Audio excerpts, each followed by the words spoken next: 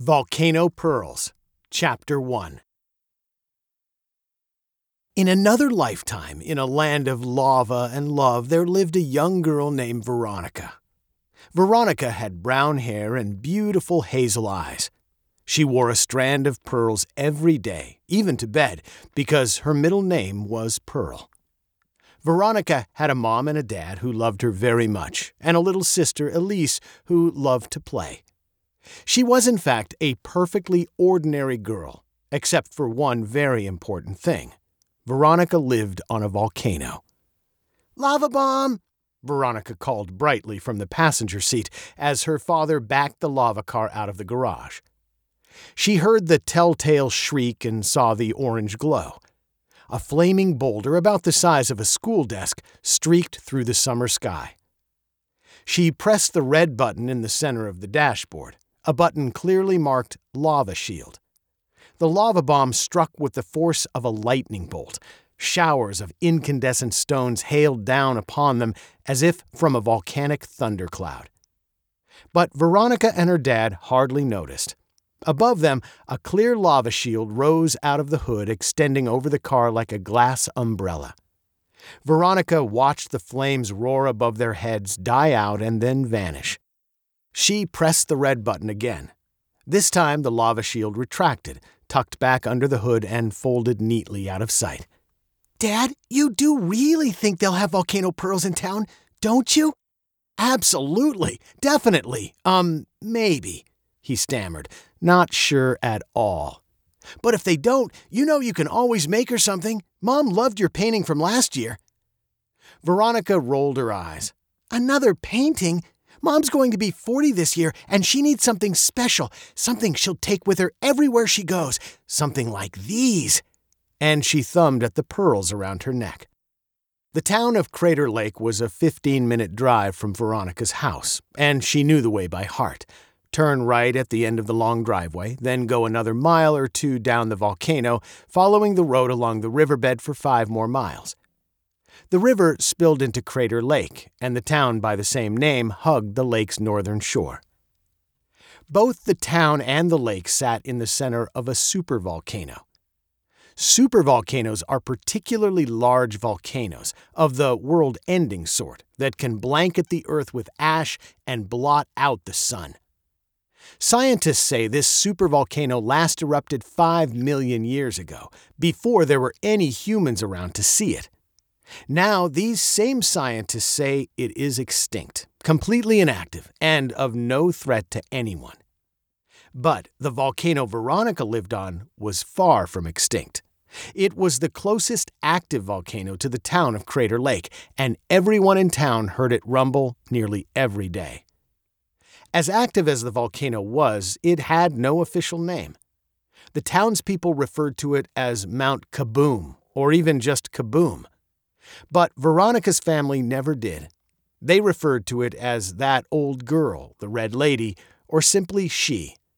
Veronica always thought Veronica's volcano had a certain ring to it, but her sister, her parents, her friends, and most everyone else disagreed. Veronica's volcano was smaller, not at all of the world-ending sort, but worrying enough to the townspeople of Crater Lake. Their world, at least, could easily meet a fiery end from the right-sized eruption. Luckily, that eruption hadn't happened, at least not yet. For as long as anyone could remember, Veronica's volcano never did anything more than put on a show. Sure, it smoked every now and then and erupted a bit of lava here and there, but that was about it. Still, it was a volcano. The townspeople never quite understood why Veronica and her family chose to make their home in such an unforgiving place, but how they did so was no mystery. Veronica's family had no special powers. Yes, they had guts and brains and some special lava gadgets, but above all, they had respect for the volcano they called home. They knew when to stay, and they knew when to run. But today, Veronica and her father were simply driving to town to pick up a birthday present. The lava car rolled to a stop in front of the town's only jewelry store. Veronica hopped out and walked briskly to the entrance. She noticed the sideways sign on the door and cocked her head to read the odd words, "Not closed." She opened the door gently and saw an old man behind a counter full of glittering gems. Crooked crayon portraits decorated every wall of the store. Some hung right side up, some upside down, and some backwards. On another wall hung a sideways mirror. Veronica smiled at her reflection and straightened her pearls. "Excuse me, sir," she asked politely. "Do you have any volcano pearls here?" The old jeweler said nothing. He wore dark sunglasses in the dimly lit room. He looked to be at least 75 years old, with hair as white as snow and teeth as yellow as the sun. A tall, stiff collar rose from his frumpy jacket. The man grasped his chin and scrunched his forehead as if thinking of something very far away. Veronica noticed her father quietly enter the room. She repeated her question in a louder voice. "Excuse me, sir, do you have any volcano pearls here?"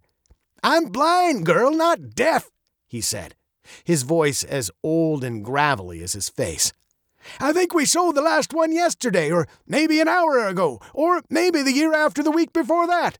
But it's possible, yes, just maybe," the jeweler stopped. "I might have a whole drawer full."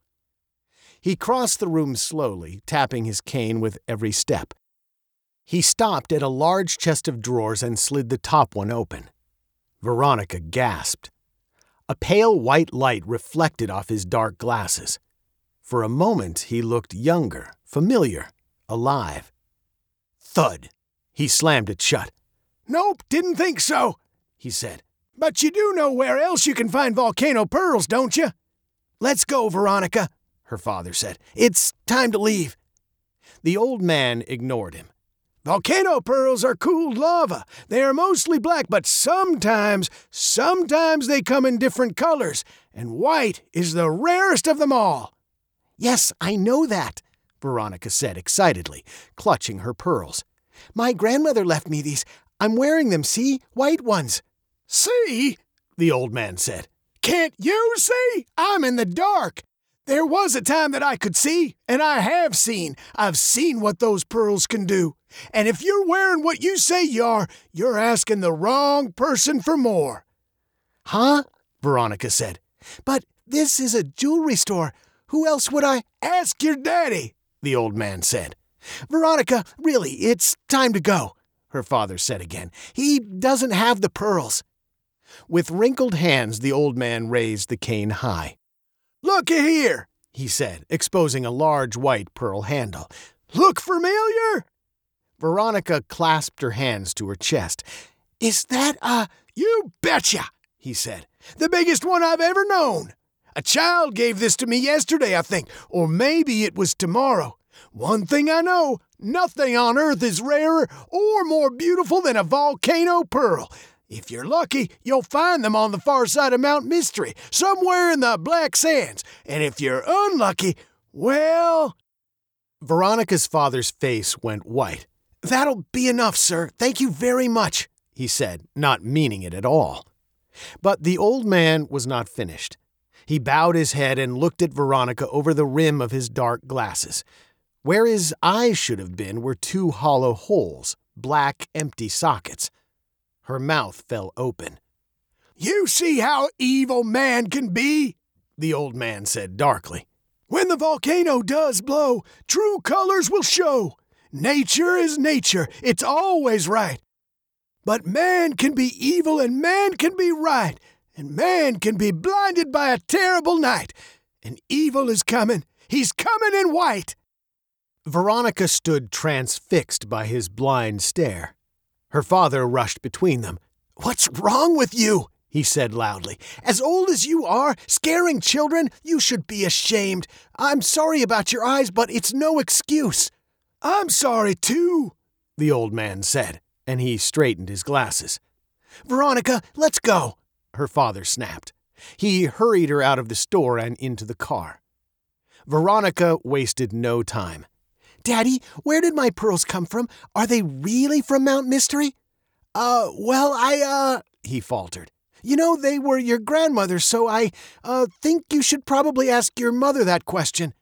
"So it's true," she said. "Can we go to Mount Mystery, to the far side?" "Veronica Pearl," he chided, hoping her middle name, sternly uttered, might end the conversation.